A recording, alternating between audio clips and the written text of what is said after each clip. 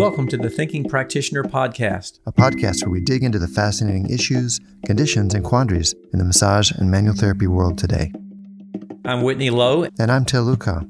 Welcome to the Thinking Practitioner. The Thinking Practitioner Podcast is supported by ABMP, the Associated Bodywork and Massage Professionals. ABMP membership gives professional practitioners like you a package including individual liability insurance, free continuing education, and quick reference apps, online scheduling, and payments with Pocket Suite, and much more. ABMP's CE courses, podcast, and Massage and Bodywork magazine always feature expert voices and new perspectives in the profession, including Whitney Lowe. Hi, Whitney. Howdy, sir.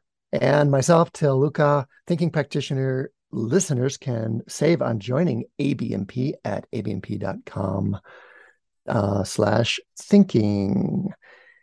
Hey, Whitney, you do write for Massage and Bodywork, and we're going to talk about one of your articles today. How are things going?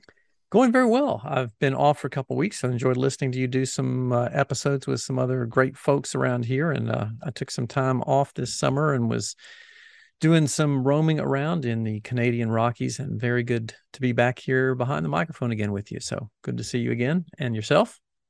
Likewise. Good. Just back from roaming. Also, I took my microphone with me. So I was, You did. I was broadcasting from the road a little bit there. I did that one with Ruth Warner last time, and we missed having you there, but it was a lot of fun. Mm-hmm. It's also great to be back. And then you and I are going to Montreal. Like, I'm going tomorrow. Yep. For the Fascial Research Congress.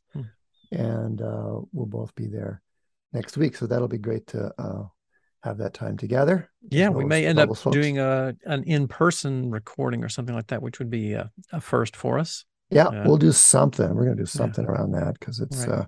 You realize that I have only met you briefly twice in person. I do realize that, and I can't even remember when. I remember you said there was sometimes, and I can't even remember when it was, but it was like a decade or more ago. Yeah, that's right. These were like at AMTA conventions or something like that. Just came by and said hi to you at your booth. Mm-hmm. So no, we'll actually get to meet in person. Yeah. And I'm smaller than I look on camera. So am I. So we'll have that in common. Awesome. Yeah. I was doing this podcast with Allison Denny a couple months ago and telling her this story. When I first started teaching, I really had to work at knowing my stuff really inside and out, because not only was I a small person, but I look a whole lot younger than I am. And when I started teaching, I was in my late 20s and I looked like I was 15. So I have always had to use that as a means of compensating for the physical appearance. So, and it was funny a lot too when I used to teach, with Benny, and he's just this big magnanimous presence, in the room, and big tall guy and everything. So it's like two very different perspectives there. That's great.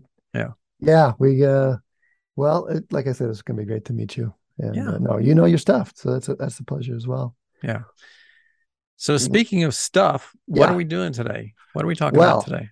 I wanted to talk with you about the sacroiliac joints and about the bones. They connect the ilia, the big bones of the pelvis, innominate bones, etc. Mm-hmm. But not only do I love talking about that part of the body and those joints, even though we already discussed it in episode 3, but it's like there's never enough to say. But you just published a cool article about that in Massage and Bodywork. I got it right here. Current concepts in sacroiliac joint dysfunction. I wanted to talk about that some. And then I am teaching one of my principles courses where we meet for 4 live online lectures about the iliac SI joints, and that starts a free intro on September 28th. I'll give more information at the end of the show. September 28th, what year is this? 22. Mm-hmm. And then the lectures start October 5th. But if you're catching the episode later, they're going to be by recording. Yeah. Okay. And then also, I'm looking forward to this topic. Right here at the beginning, I wanted to give a shout out to Jeff Bramall and Bori Surani they did like an in-depth kind of secret shopper review of my last principles class. I didn't even know that Jeff was in the class. He took the class and then he did a whole podcast episode about it that I found by accident. Oh, wow. Huh. Yeah, I was listening to this nervously. It's like, what's this guy going to say about this whole course? Because like he advertised a review of advanced trainings in tilt wuka. I was like, okay, here we go. Here we go. But their podcast is called Hands at the Table. We'll put a link in the show notes here as well. And I won't do any kind of plot spoilers. You're going to have to hear how they reviewed our class. Yeah, well, I'll have to go listen to that podcast too. So yeah, I was on the edge of my seat. Anyway, they did a good job of being really analytical and thorough about it. Yeah. So let's do that for the pelvis. Let's be analytical and thorough as well as experiential, because I want to move a little bit. But what if we start with the anatomy of the sacroiliac joints? Whitney, what do you think? You want to start there? That sounds like a good starting place. Yeah. So I was going to talk a little bit about some key concepts of anatomy and mechanics related to this. And we are doing something a little bit different today. For those who've been listeners for a while, we are going to, this show is going to appear in video as well. That's the plan. And so I'm going to put some stuff on the screen. So those of you who are listening to the audio version, we will make reference to some things that we're showing on the screen. We'll try to describe those as much as possible, but there will also be links to the video version on our respective sites, and we'll put that in the show notes and talk about that at the end as well. So that is the plan. So without further ado, let's take a look in there and see what we're talking about here at the sacroiliac joints. So first thing is we want to take a sort of a reminder of where we are. We are looking at the place where the sacrum meets the ilium on each side. And there is of course, left and right sacroiliac joints. Couple things from bony architecture that I wanted to call attention to. This particular image does not necessarily show this really thoroughly. And I think, Till, you've got some other images that will show this more clearly. But these joints are unlike many of the other joints in the body, which are smooth gliding surfaces, in that there's a very rough and irregular contact surface here on the side of the sacrum, and a similar rough and irregular contact surface on the ilium, which sort of meets each other and interlocks. So it's this interlocking sort of mechanics of the bone itself, not to mention all the other soft tissue structures around there. But that's a big key part of making stability in the sacroiliac joint, is the sort of interlocking alignment. Consequently, when that alignment is somewhat off, and we'll talk about what might cause it to be off in other situations, this may cause some of the other significant pain problems when those bony contours are not aligning with each other. It's pretty easy to see how that might occur. And I'm going to mention some other things a little bit later on too, about the high percentage of nociceptors that are inside that sacroiliac joint, and many of the other connective tissue structures around here that are highly and richly innervated, that play a role in a lot of those pain complaints that we see.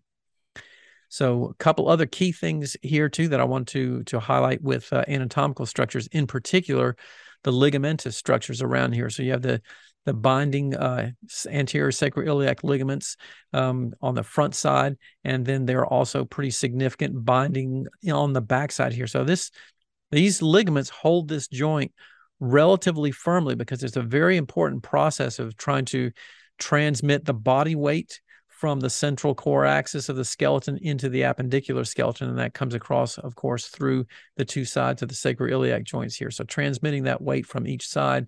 And let's just briefly kind of illustrate that, as that weight's coming down here is distributed across these joints on each side, going directly across those sacroiliac joints. So these ligaments are holding those that sacrum in position.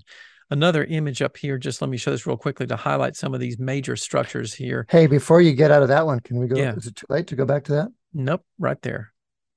That's so on the screen there for the listeners, we have a view of the back side of the body with Whitney's really cool software. And he's showing these massive ligaments around the SI joints. And he's drawn lines that show the spine's weight transmission splitting there at the sacrum and being transmitted into each side of the pelvis, each left and right ilium. Did I get that right, Whitney? Yes, sir. Absolutely. And then there's strong ligaments all around those joints. And you're talking about the role those ligaments have in that weight transmission. We can really see that wedge-shaped arrangement of the sacrum there. It's like a downward pointing wedge or the arrowhead on the bottom of the spine. So you can imagine that weight pushing that sacrum down between those bones and wanting to pull them apart, but the ligaments resisting that and loading from that weight bearing function and really snugging that joint up. Yeah. One of my anatomy instructors in massage school spoke about this and the similarity to the architectural design of a keystone in a bridge, which the keystone is that very top stone that's wedged like this in there that holds the arc across, like a whole bridge across the whole pelvis like that. And then that wedge comes in there and holds those two things and binding them together and distributes the weight across each side, hopefully equally. But that's something that we're going to also look into here, is that sometimes that doesn't happen equally. So hopefully, left and right sides of the arch. And there is some evidence. I'm going to go back and talk about alignment when you're done with your part. Yeah. But there's also evidence that, the equally thing is, at least in terms of stiffness, is an important factor. Yeah. Yeah. So just take another quick look here at listing several of these other stabilizing ligaments in addition to the ones that we looked at. Up here from the transverse process of L5 over across to the ilium is the iliolumbar ligament. This is like between the lumbar vertebrae and the top, the iliac crest, almost in the backside of that, huh? Exactly, yeah. And while that doesn't necessarily span directly between the sacrum and the ilium, because there's such a firm connection between L5 and the sacrum, the iliolumbar ligament, which is coming in and attaching to the side of the transverse process of L5, creates a lot of, or does certainly aid in stability with the sacroiliac joint spanning right across it there. This is another key one down here, the sacrotuberous ligament, which we see spanning from the sacrum down to the ischial tuberosity. So again, most ligaments tell you where they're going and what they connect by their name. So this is from the sacrum to the ischial tuberosity, big sacrotuberous ligament. And, nice. So it's like if that sacrum's like an arrowhead, that goes from the point of the arrowhead at a perpendicular angle diagonally out to the pelvis. So it's like the lower end of that wedge-shaped sacrum. It's being held in by those big sacrotuberous ligaments. Yeah. And, again, in anatomy books, these structures are pictured and shown as they are here as sort of isolated structures, but we'll talk a little bit more later on too about the fact that they really aren't isolated structures. And in fact, there's a lot of fascial continuities from lower extremity muscles directly into that sacrotuberous ligament. So tension, for example, in hamstring muscles can easily be transmitted through the sacrotuberous ligament to the sacrum itself. So there's lots of tissues around them, in spite of what we see in the anatomy books, that are part of that weight transmission or tension function as well. Yeah, absolutely. One other one here we don't hear about quite as often, but also very important, is the sacrospinous ligament, and it is going from the tip end of the sacrum over to the ischial spine. This is a little bony projection here on the side of the ischium, the ischial spine. That is also one of the other major stabilizing ligaments. You can see it here in relation to the sacrotuberous ligament on the other side. So it is deep to that sacrotuberous ligament. So for our listeners, that would be deep to or in front of, and it's running like almost perpendicular to the floor in a horizontal plane, just straight out to the side of the pelvis, while those big sacrotuberous ligaments are running at an angle. Yeah, exactly. And we also pay a good bit of attention to that particular ligament. It is one that doesn't get talked about a lot, but is pretty relevant for some of the major nerve entrapment problems with the sciatic nerve getting squeezed against that sacrospinous ligament in sciatic nerve, pudendal nerve. Yeah, that's right. So saddle pain. Those are certainly important there. So the other thing I mentioned a moment ago, just of very key importance here, because the sacroiliac joint has so many ligamentous structures associated with it and other soft tissues and connective tissues associated with attempting to maintain the stability in this area. There are a lot of nociceptors in here, which means a lot of sensory receptors that may be reporting pain in a number of different circumstances. But one of the big challenges, and we'll talk some more about this with sacroiliac joint problems, is those, it's sometimes difficult to determine, are these structures the victim or are they the culprit? They can be the cause of some pain sensations in many cases, or sometimes they may get strained or irritated as a result of some other kind of mechanical loading on them, and when they're the victim. So that's a tough one to figure out sometimes in terms of what's actually happening in there. Yeah, we talked about that some in episode 3 as well, the kind of chicken and egg problem. Yeah. in the end, it's like, what can we do to help? So I want to get to that as well. Yeah, good. So that's kind of a basic sort of rundown of some key structural factors with that SI joint. Nice. Yeah. Nice. That's it? Well, I just wanted to stop there with some basic stuff. We can go into some of the mechanics and, mechanical things. All right. Let What, me go well, ahead and mention that. So before we okay. leave this, while we're still on the screen here for those who are watching visually, Yeah. I And did want to. I'll try to do like the sportscasters thing still. I'm Yeah, trying that's to right. describe what I'm seeing. What he's showing there is so yeah, okay. The other thing that I want to mention is about motion in the sacroiliac joint, because this is a little bit challenging and confusing for some people to recognize. We mentioned this in our earlier episode too, that there's a variety of different discussions of how much motion occurs at the sacroiliac joint and what's happening with the sacroiliac region. Let's come over here for just a moment. Let me, for those of us watching our visual indication here, I want to make a couple of notations about what we see with some of the postural challenges that people have when you have a pelvis that tips in this direction. Anteriorly. We refer to this as an anterior tilt of the pelvis. So the anterior superior iliac spine is tilting downwards and the backside is sort of, tilting back up. That's rotational movement there happening essentially so the pelvis gets tilted. Now, biomechanically, a lot of people misunderstand this concept and they say, well, this is happening because you're rotating this around the sacrum. But in reality, most of your anterior pelvic tilt is tilting around the axis here at the iliofemoral joint. So it's at the hips, you're saying, and more of it's at the hips instead of at the SI joints. Much more at the hips than at the SI joint. There is a slight degree of movement at the SI joint, but it's not very much movement. It's usually estimated to be somewhere of, less than about 4 degrees is kind of the average of what you hear in a lot of the literature. So I'm bookmarking that as a different, I have some different numbers, but yeah, it's a small amount. Yeah. You want to go through that, talk about what your numbers are? When I started teaching this course, the principles course on the ilia, I had to go do a bunch of catch up on my homework. So I went and did a survey, kind of informal survey of all the different ranges of SI joint movement that were out that I could find. And they ranged everywhere from less than 1% to 18% in normal, 18 degrees rather, in normal people. With this is an interesting trend, and I think we also mentioned that in that earlier episode. Over the years, as measurement technologies have gotten better, the amount of movement there that's considered normal has gone down. Yeah. So the 4 degrees you quoted is about the average or low average of what's said, but there's really decent evidence that people can range anywhere from 1 degree all the way to 18, with like some anomalies of like 30 degrees in gymnasts and things like that. Yeah. But yeah, it's that's a little bit of a geeky footnote. It doesn't even really matter the number in my thinking. It's still a small amount of movement. Yeah. It's a small amount of movement. And we can do a lot more with our pelvis, tipping our pelvis, than the sacrum does within the pelvis. Yeah. The point that I'm with you.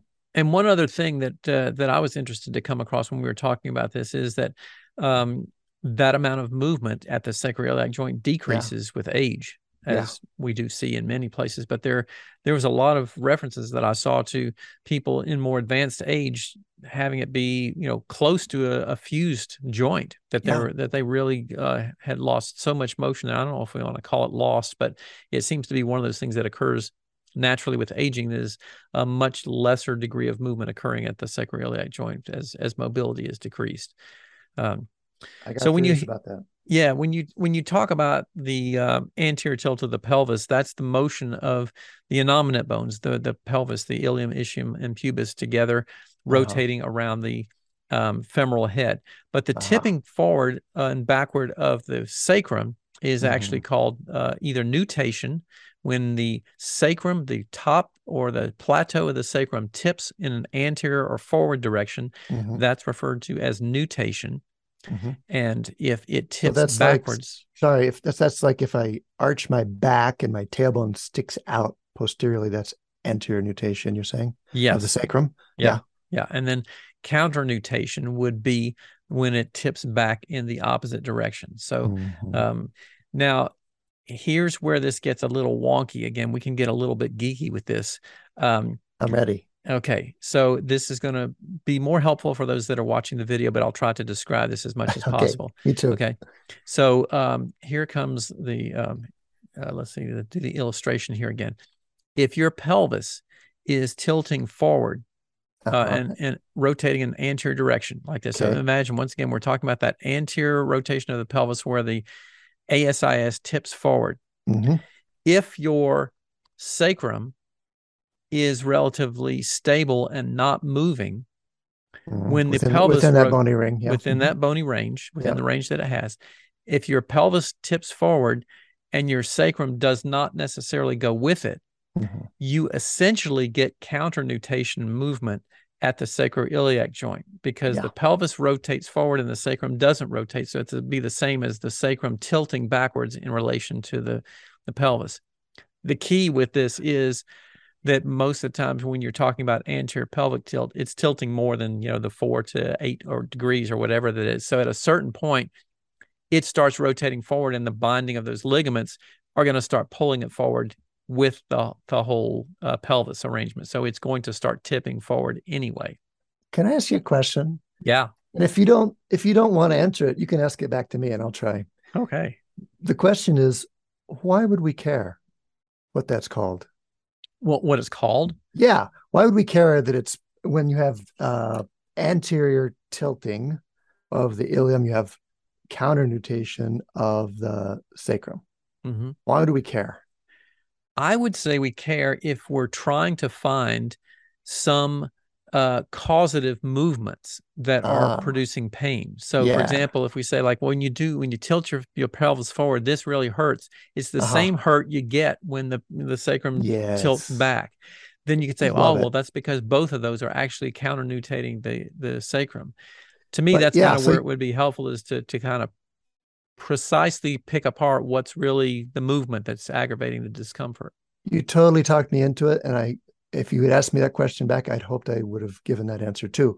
So in other words, it helps us kind of deconstruct what might be hurting. It helps understand the movements that might be pain evocative. If our client says, it hurts in this case, when I look up, when I back bend, that really hurts down there in the lower back. That would be a place that we'd start to suspect. Exactly. No, actually, no, I said it backwards, didn't I? So like this, the counter nutation would be it hurts when I bend over to tie my shoes. That would be painful counter nutation of the sacrum. Yeah. Well, it would be. So the trick kind of is, and again, we just really can't measure this very well, is how much, nutation is happening or counter nutation is happening. And then at a certain point, you lose that motion because the whole operation tilts. So even if there's some relative counter nutation with the sacrum at first, once the pelvis keeps rotating and the sacrum is, even if it's tipped backwards, the whole business is going to tip forward after a certain point. Once we're past that 1 to 18 degrees, whatever it is, the whole pelvis ring tilts on the hip joints probably. Yeah. And so if there's pain, especially later in that cycle, I would start to wonder about hip joint rather than sacrum. But in any case, that's the way we use that information and start to deconstruct the painful movements to know what our target might be. And here's why I think that is so helpful, is because there are so few methods of really effectively identifying what's causing a lot of pain problems and sacroiliac joint disorders. Many of the assessment methods are not highly precise. And so the more precision that we can get about certain types of movement things, the better we can get at kind of sort of identifying where primary problems might be. That is such a great cue up for what I want to say later. That's so great. Thank you. Shall we hear it right now?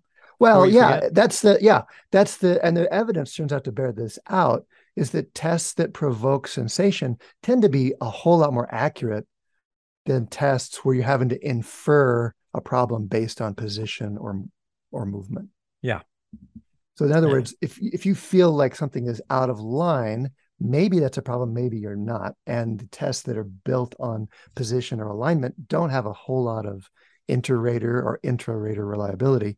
However, the tests in general that provoke a sensation on the client's part are pretty clear. We press it, it hurts. We know now something is going on there. Yeah. And those tend to have a really high degree of reliability, both when I go back and check it later, but also other people checking it. And then that also tells me what I need to work with. Mm-hmm. Yeah. So I'm favoring those quite a bit in my approach to Yeah. this work with clients. We really are looking for sensitivity, Yeah. even more than magnitude of movement in most Yeah. cases. And that is exactly what most of the literature has pointed to, is that a lot of those positional identification tests are not so accurate. And in fact, many of the pain provocation tests are not accurate by themselves. They're considered more accurate as a suite of tests that you do. And Yes. we Okay, can, so can I dig into that? yes. Mhm. In those cases that I've dug into on myself, accuracy is usually defined as correlating with an image that we can take. So that can I feel something with my hands that is accurate in the sense that it correlates with some, a radiograph or an MRI or some image that we can take to verify what was assumed to be true for palpation. Mm-hmm. I'm saying my pain provocation tests are nearly 100% accurate in terms of they do provoke pain. Yeah.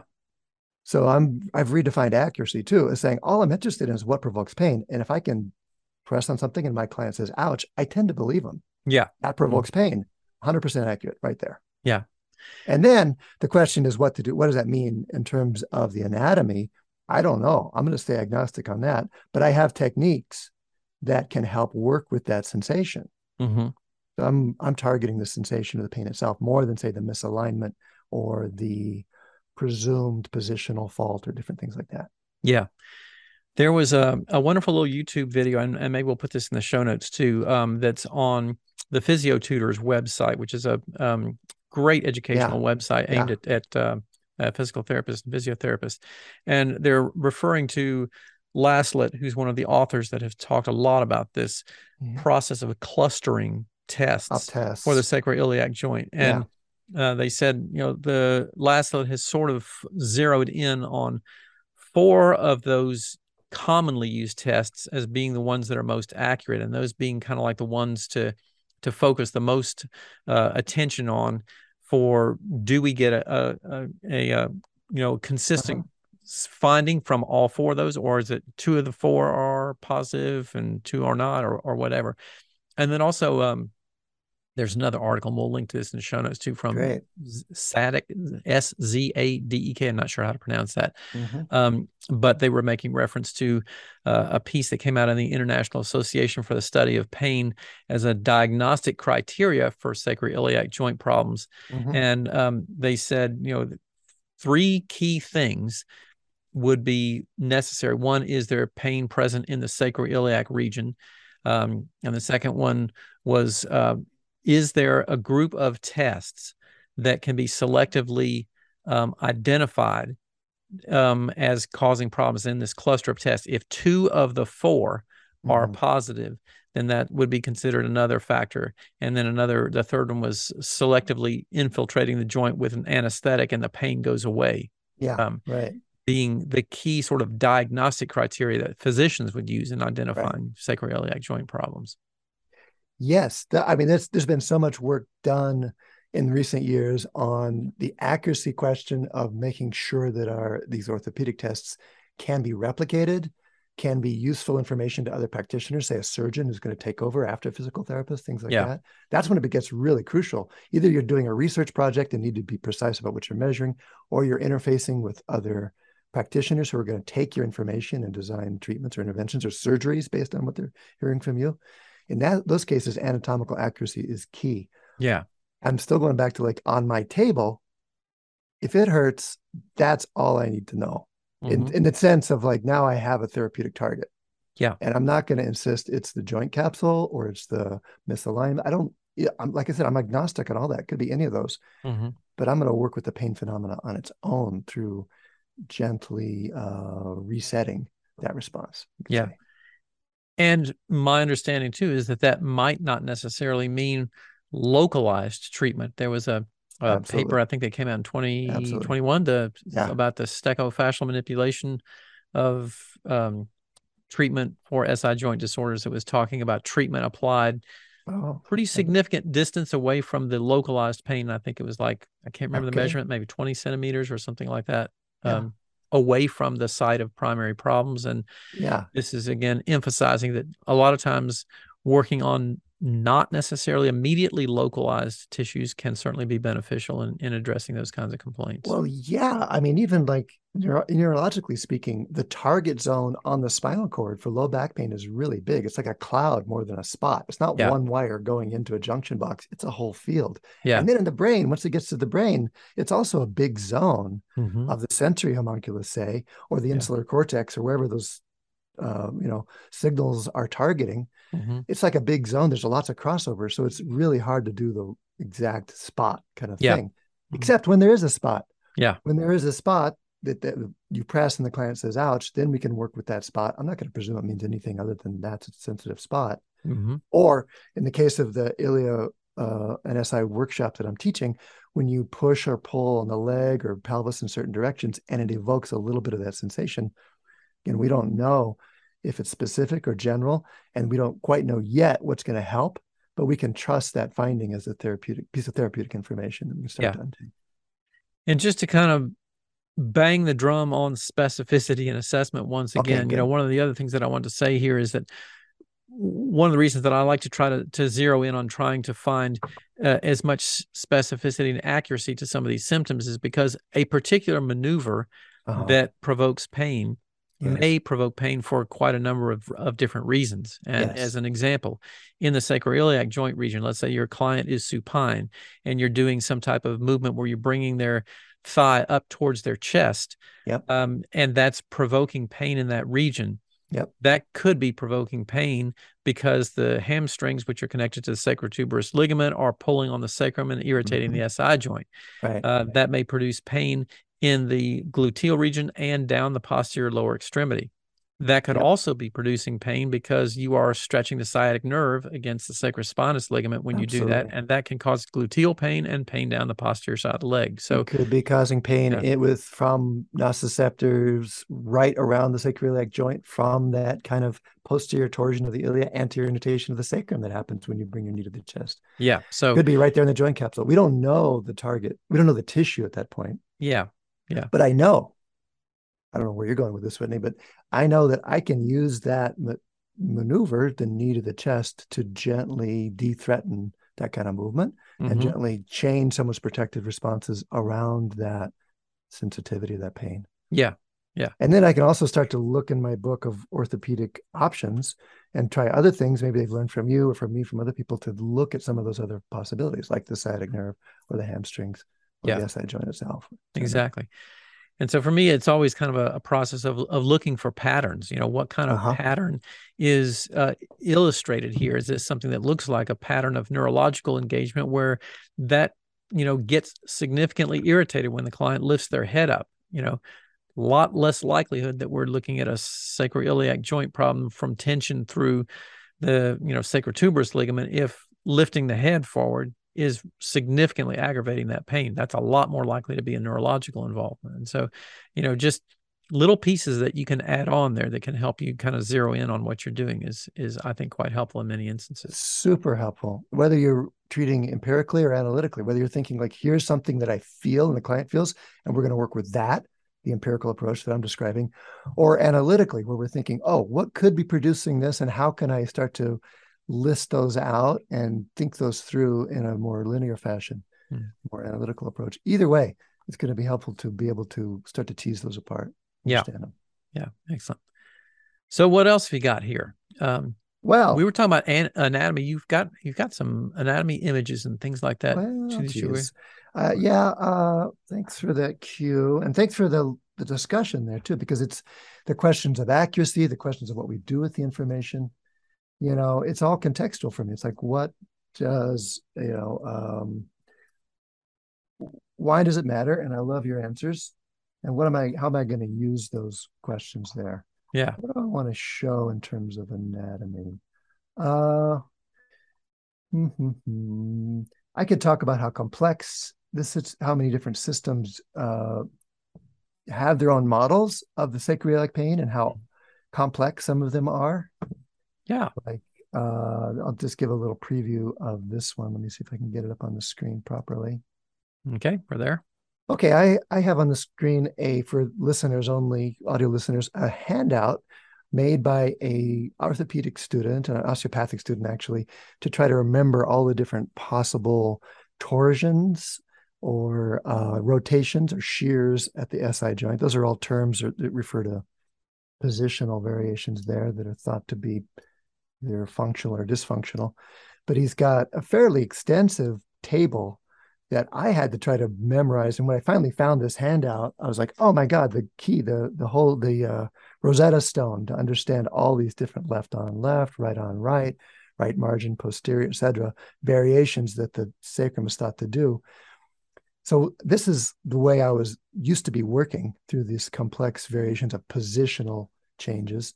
And then at some point, when I had to go, as I mentioned in that earlier episode, when I had to go teach it in a useful way, I realized that I'm actually working in a much simpler way on the table rather than an analytical approach. I'm actually, again, looking to find out what is interesting in terms of sensation, since that's the motivator for most clients, is like something that doesn't feel right, doesn't move right, or doesn't feel right. I want to find out exactly what I can do that reproduces that, and then start to use techniques to help either desensitize that or help it be more mobile. Now, in the case of the SI joint, since there's not much movement there anyway, it's usually not about mobilizing.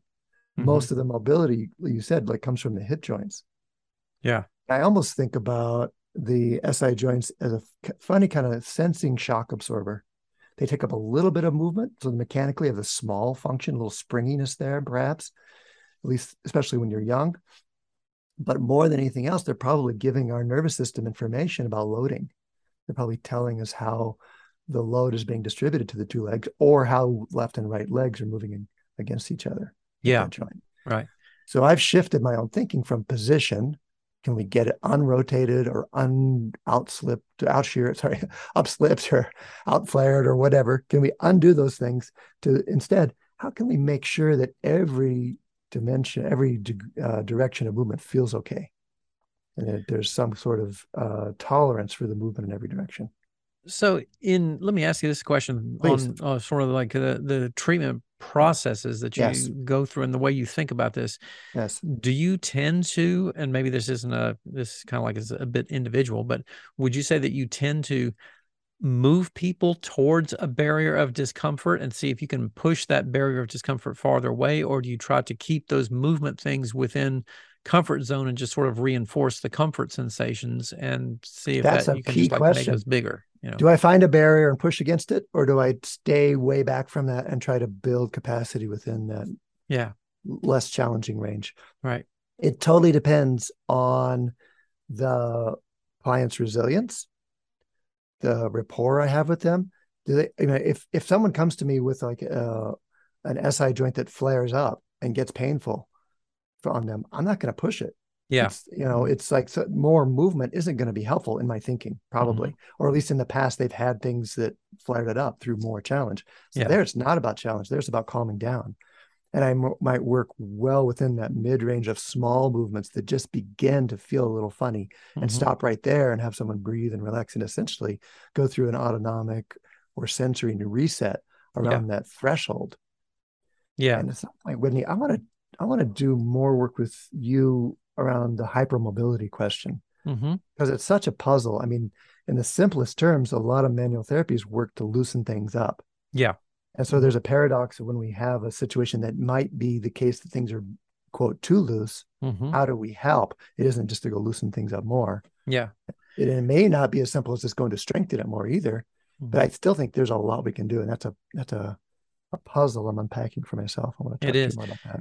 That's a question that ironically got sort of posed to me very, very early on in my massage training, like when I was early on in school, because my mother has Ehlers-Danlos syndrome. So where there's that connective tissue condition where there's a lot of movement at the joints, to basically excessive amount of movement at the joints, very weak connective tissues. And so a lot of the things that we were learning about, like make everything loose, like everything was so loose already. Just like, well, what do you do? What are you trying to do here? But she would have soft tissue pain. And so I'm thinking like, well, why? Why is this painful? Because it's so loose to begin with. Not because it's so too tight. Yeah. Right.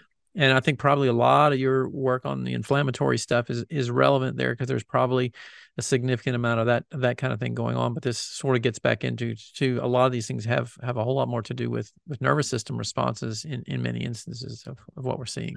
Well, it's the nervous system that's transmitting, generating, interpreting those nociceptive signals. In other words, Yeah. the nervous system is responsible for the pain phenomenon. Yeah. So let's work right there is one of my points around that too. Yeah. Unless it is mobility, unless it is a symptom substance, it just feels stuck. And no, it doesn't Yeah. flare up. It doesn't hurt. And, and I'm like totally strong and healthy. Then it might be more of a mobility kind of intervention I would do. Yeah. How can we challenge it at the edges of where it moves and have someone find ways to allow more movement there instead? Yeah.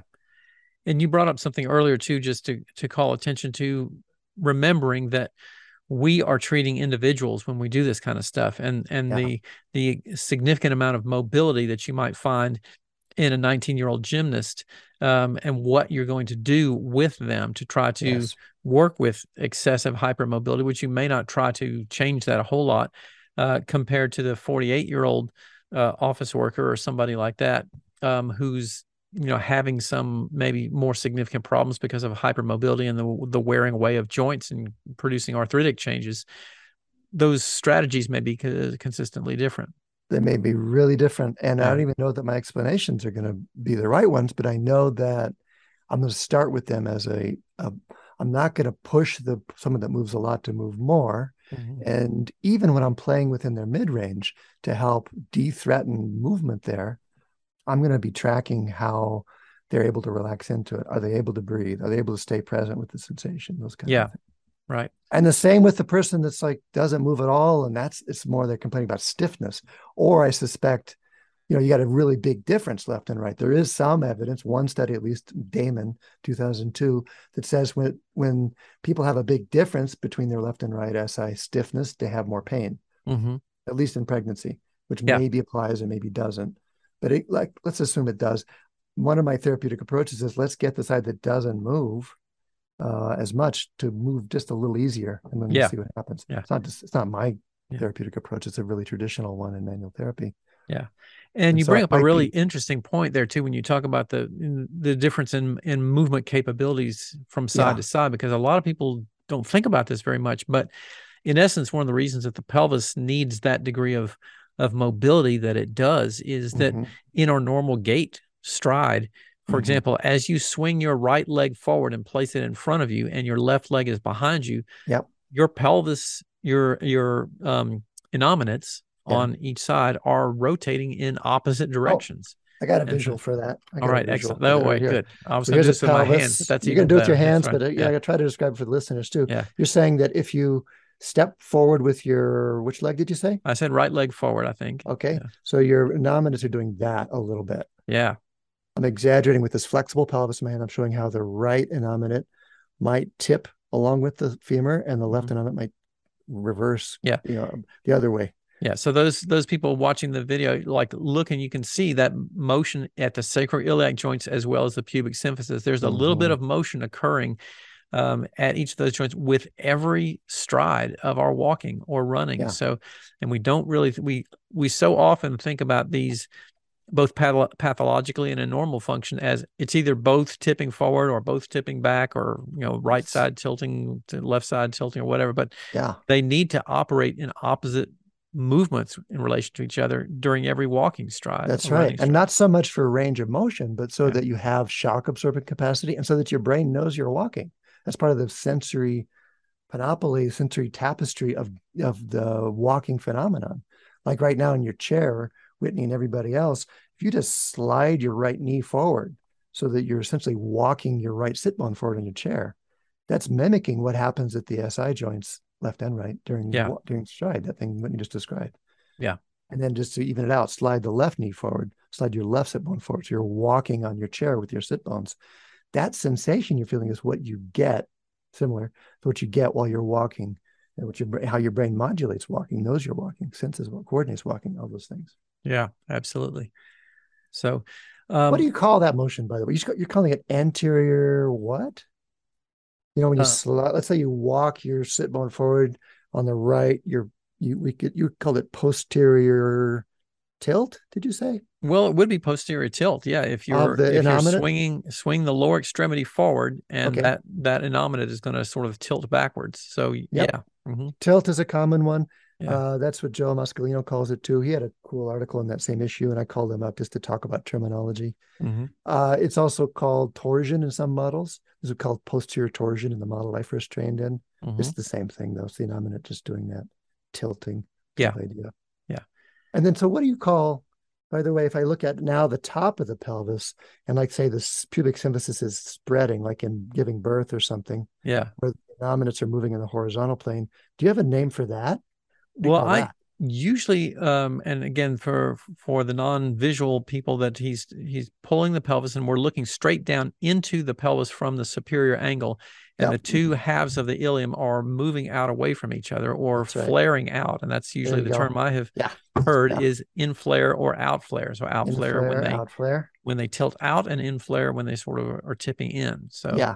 By the way, that doesn't tip. It's usually taught. I learned it as like they're both quote out flaring or both quote in flaring. If they're both in flaring, they're compressing the pubic symphysis. yeah, But it was a revelation to me to realize that that motion happens all the time, but at the same time. So it's a contralateral in flare of one, out flare of the other. yeah, And that again is walking. Or if you want to feel it in your own body, like slide your right knee forward. So you walk your right sit bone forward in your chair and then twist to the left with your hmm, spine and shoulders. So that puts essentially an out flare on your right and an in flare on your left yeah, innominate at the SI joints. And then switch it out too. So you slide your left forward and then you left knee forward, right, left sit bone forward and twist to your right with your shoulders. That's going to do the opposite at the SI joints. yeah, And that happens in walking as well, all the way yeah. down the spine.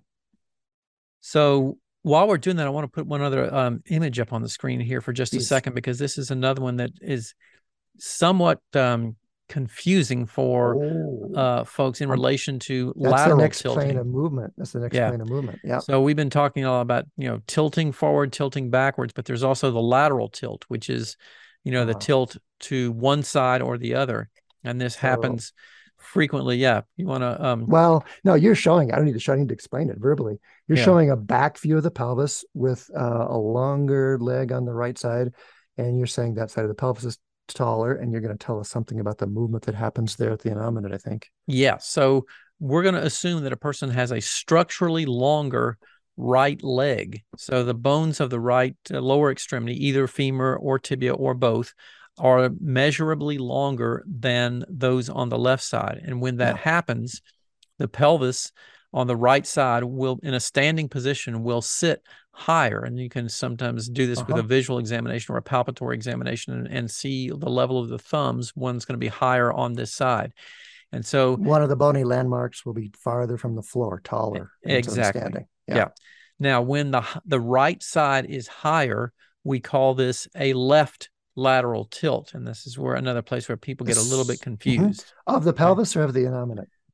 Well, innominate refers to, innominate again it means no name, which is kind of always thought that's interesting. So well, that's another subject. Yes. One innominate, you can have a right innominate and a left innominate, or you can talk about both of them. So in most instances, they're going to sort of tilt together. So the right one is going to be higher. It's going to cause the whole structural thing to sort of tilt more to the left side. So that's why it's called a left lateral pelvic tilt. But I guess what I'm saying is, are you describing this now as movement at the SI joint or somewhere else at the hip joints?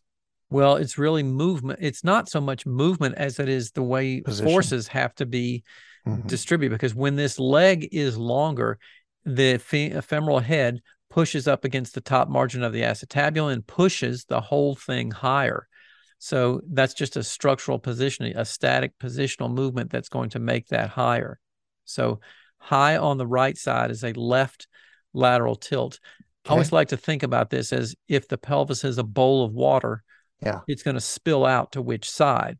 And when the right side is high, it spills to the left. And so we call that a left lateral pelvic tilt. Okay. Yep. Now, you're smiling. You have something you're going to add in there. I'm like the cat that ate the canary. I'm just waiting. Yeah. Right. Keep going. This is good. You're saying that's called that the movement of that And one side of the pelvis, the innominate on the right side, would be a, what did you call that again? So that would be a left lateral tilt if the right Left side is higher. lateral tilt. Yeah. If the, okay, I have the opposite terminology, but go ahead. That's okay. All yours. Well, no, explain it to me there. I follow Diane Lee, who say on the right side, if the right sit bone gets wider and the ASIS gets narrower, that's a medial flexion, medial side flexion, she calls it. Okay. So that would be something different because what Oh, we're that's talking not what about, you're talking about? I thought no, that's what you're talking about. we're talking about the entire innominate is getting lifted in a superior direction. You're talking about upslip or a slot translation at the SI joint. Yeah.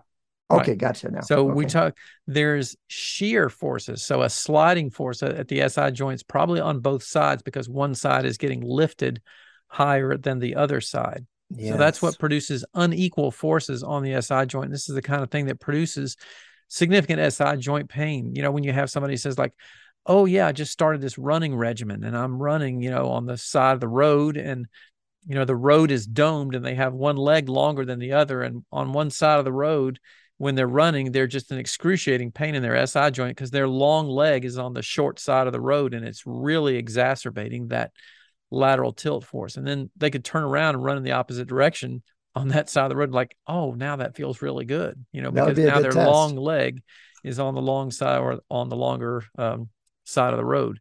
Yes. So that's just an interesting thing with the lateral tilt. Is. Yeah. It is. Okay, so but you're not talking about tilt, you're talking about upslip, I thought. Well, some people never mind. Let's not get caught up in the words because I want to talk about longer leg. Yeah. Okay. So longer legs are, again, you just beautifully articulated the conventional view of what a longer leg how it could manifest as symptoms. I would posit that there's a lot of other things that could explain those symptoms too, even if one leg was structurally longer than the other. Yeah, absolutely. Yeah. So someone could feel more comfortable running on a crowned road in one direction the other way, even just because their SI joints, they can't adapt in one way. Mm-hmm. Yep. Yeah. Or is more sensitized in one way, you could say. Yeah, absolutely. And with a longer bone on one side, a structurally longer leg, the sacrum is being asked to adapt asymmetrically, the SI joints, either left and right. Yeah. And so the most help I can give is to help them be more adaptable, and being less sensitized to that adaptation they're doing. Yeah. The other point that I wanted to make about this, and let me come back over here to this image here for just a second, is where we run into some problems with this is in trying to determine causative factors on that, because sometimes people will put a person on the table and, you know, pull their ankles towards them and look and say like, oh, you've got one leg longer or shorter than the other. So let's say in this instance, a person, you put them supine on the treatment table and then you pull their ankles towards you as a practitioner and you look, and the right side looks longer than the left side does. Okay, so we're on the treatment table, right side looks longer than the left side does. And you say to that person, oh, you've got a short left leg and a longer right leg. Because, and then what you do is say, well, you need to put a heel lift in your shoe so that can make those lengths equal. But what might be occurring with that individual is not that the right leg is structurally longer, but back over here, and let's do this really quick from our little drawing, our quadratus lumborum over on this side, on the left side, is hypertonic and pulling that ilium in a superior direction, causing a lateral tilt. And when you put that person supine on the treatment table and look at their legs, this left side is going to look shorter than the right side. And if you put a heel lift under that short side, when this is a functional leg length discrepancy as opposed to a structural one, you actually exacerbate or make that problem worse. And that could, aggravate somebody's SI joint pain significantly. I didn't even let you make your point before I was giving alternatives. So that, your point is there that it could be a functionally shorter leg rather than a structurally shorter one. The explanation you gave of quadratus tight on the shorter side would be right along with a biomechanical model that has tissue tightness as the causative factor for those differences. And of course, we got to assume that people using orthotics or prescribing them for sure are taking these things into account, and their models are much more complex than the one we're Yeah. describing Yeah. here. On on another from another point of view, there are many things other than the QL say. And, someone might go say, "Let me go work now with the QL on that side to see if I can get that hip to drop." I've heard those kind of treatment approaches posited as well. And we actually do some of that kind of thing in our scoliosis work as well. Yeah. There's so many things that could be responsible for one hip showing higher or functional leg length discrepancy. Yeah. And I just gotta say, I do go for movement more than position, even in that case. Yeah. I think, can the left leg lengthen as much as the right leg? And then if it can't lengthen, what can I do to help it be willing to lengthen more comfortably? Yeah. And it might include QL, it might include different things.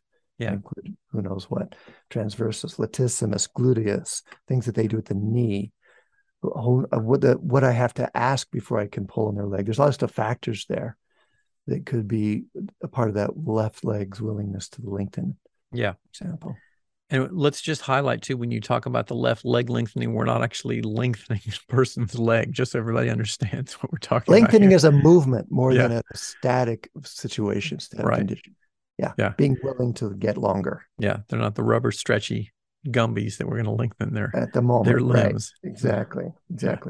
But no, this is an example. Not only are positions and bony terminologies complicated, but we start to talk about the pelvis in language that combines position and movements and isn't always clear. Like a tilted pelvis is a movement terminology that describes a position. Yeah. And so that's some of the confusion you and I are just running into as well. But it's so important to tease those apart if you want to get really methodical about it.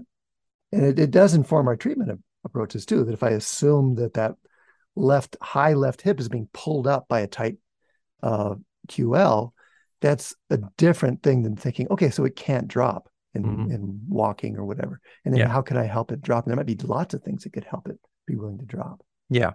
Yeah. So where do we go from here? You got other things? Where do we go from here? Yeah. Well, there's that last plane. I just should do one more thing. We talked about like what I call torsion, that anterior posterior tilt. We talked about nutation of the sacrum. We talked about inflare, outflare. We didn't talk about, I mentioned the name lateral side bending, of the pelvis. You said the whole pelvis could go up and down with a leg length. But if you scoot yourself over, listeners and co-host, to the edge of your chair, if your arms allow that, you can get like one sit bone off the chair, or you can turn sideways in your chair. So you hang one sit bone off your chair and the other's on that. That's putting that kind of force through your pelvis in the frontal plane, in the coronal plane. Like one innominate is trying to outflare, could say, and it's trying to inflare. And that's such an important, do it on the other side too. So let the other sit bone hang off. This is great, by the way. These self-care possibilities were inspired. I learned them from the work of Richard Dontigny, who's a physical therapist who specializes in SI joint stuff. And then I recently used a couple of his, come back up on your chair if you're not there, used a couple of his illustrations and articles in Massage and Bodywork, and went and found him in an assisted living facility in Bozeman, Montana, where he was so delighted to hear from someone still reading his work. And we had a fun time talking about his illustrations and the ideas that he used, which you can see in those articles. But he was a pioneer in really using these kind of self-care ideas that I just showed you, hanging your things off the chair or bringing your knee to your chest, like you described, to help people manage their own SI joint discomfort. Yeah, right. But early on, he wasn't saying, let's mobilize it. He's saying, let's make sure that movement's comfortable. Do it both directions, he would say. Do both sides. Yeah. It wasn't like correct the position. It was like more like, let's mobilize it and help it be more comfortable. Yeah. Yeah. I think I remember coming across some of his work and writings too, that were in Leeming's Movement Stability and is it Movement Stability and Low Back Pain? Is that the title of that book? Is that... we can look that up. No, but it's right. Leeming, went and dialed it down a lot more precisely. Yeah. But Dontigny was one of those pioneers who was saying, here's a bunch of stuff that just really seems to help. Yeah. Yeah. Yeah. Well, that's pretty much, I think, our high points, huh? We've probably like lost the right percentage of our audience by now. I think so, probably. So congratulations to the Yeah. survivors who made it this far. Yeah. That's great. Yeah. But as you can see, lots and lots of things to dig into, and until you're going to dig into that in your upcoming online class, again, your principles series class. I'll let you plug that one Pitch more time that. here as we like. All Yeah. right. Well, I'm going to plug it because I'm going to, like we mentioned before we went on the air, I'm going to invite you to come give a little guest spot there. And we might even bring out this podcast as some as an example and like, maybe cook it down even Yeah. shorter version, because that Ilia and SI joints class, it's live online. There's 4 lectures. They happen every 2 weeks. You can be there live and ask questions. You can go to the small groups where we discuss them or not. Those are optional. You can actually take a client and turn on your camera and show us working on them, and we will coach you individually as a part of that class or not. That's optional too. But the whole price is pretty affordable, and it's based around those 4 live online lectures that happen every 2 weeks, starting October 5th, 2022, or later by recording. The free intro is on September 28th, optional, but it'll give you a sense of what the class is like. It's one of our principles courses where we're really trying to take people to the next step in their work and understanding of the principles behind what they're doing and how we use that in our approach as well. Yeah. Awesome. Little Sounds link like a for that great in the thing. show notes. Yeah. Advancedtrainings.com if you want to go look it up now, but otherwise check out the show notes. Should I go ahead with the closing sponsor? Yes, I think that's probably we'll do a wrap up here for today. I think that was a great deep dive into these things Great. here. So Great. who's our sponsor wrapping Our up? closing sponsor is Handspring Publishing, who's been with us from the beginning, and really from the beginning of my publishing career, because when I was looking for a publisher for a book, I was fortunate enough to have had 2 offers, one from a large international media conglomerate and the other from Handspring, which at that time was just a small publisher run by 4 people out of Scotland who loved great books and loved our field. And to this day, I'm glad I chose to go with them. Handspring is not only did they help me make the books I wanted to share with you, the Advanced Myofascial Technique series, but their catalog has emerged and persisted as one of the leading collections of professional level books written especially for body workers, movement teachers, and all professionals who use movement or touch to help patients achieve wellness. And note that Handspring was recently joined with Jessica Kingsley Publishers' Integrative Health Singing Dragon imprint, where their amazing impact continues. So you can head on over to their website at handspringpublishing.com to check on their list of titles, and be sure to use the code TTP at checkout for a discount. So thank you again very much, Handspring. And we would like to say a thank you to all of our sponsors, and of course to you, our listeners, as well. You can stop by our sites for show notes, hand out transcripts or any extras. You can find Video. that stuff. Yes, a video on this one. Wow, true. You can find this one over at academyofclinicalmassage.com. And Till, where can people find that for you? Advanced-trainings.com is my site where we'll put this episode's video and audio and transcript. If there are questions or things you want to hear us talk about on the podcast, just email us at info@thethinkingpractitioner.com or look for us on social media. I'm at Till Luca on all forms of social media. Where are you, Whitney? Most days I can be found on social media under my name as well, also at Whitlow over on Twitter. So some form of that can help find me. You can rate us on Apple Podcasts, as it does help other people find the show. That is quite important, actually. And you can hear us on Spotify, Stitcher, Google Podcasts, or wherever else you happen to listen. Please do share the word, tell a friend, and thank you again so much for taking some time out to listen to us. We hope we maybe enriched your sacroiliac understanding a little bit, and you can help some other folks out there who are in need of your help as well. Indeed. Thanks for hanging with me, Whitney. Great to be with you once again, sir, and we'll be back again in just a couple of weeks on another deep dive into some fascinating, enriching topic there.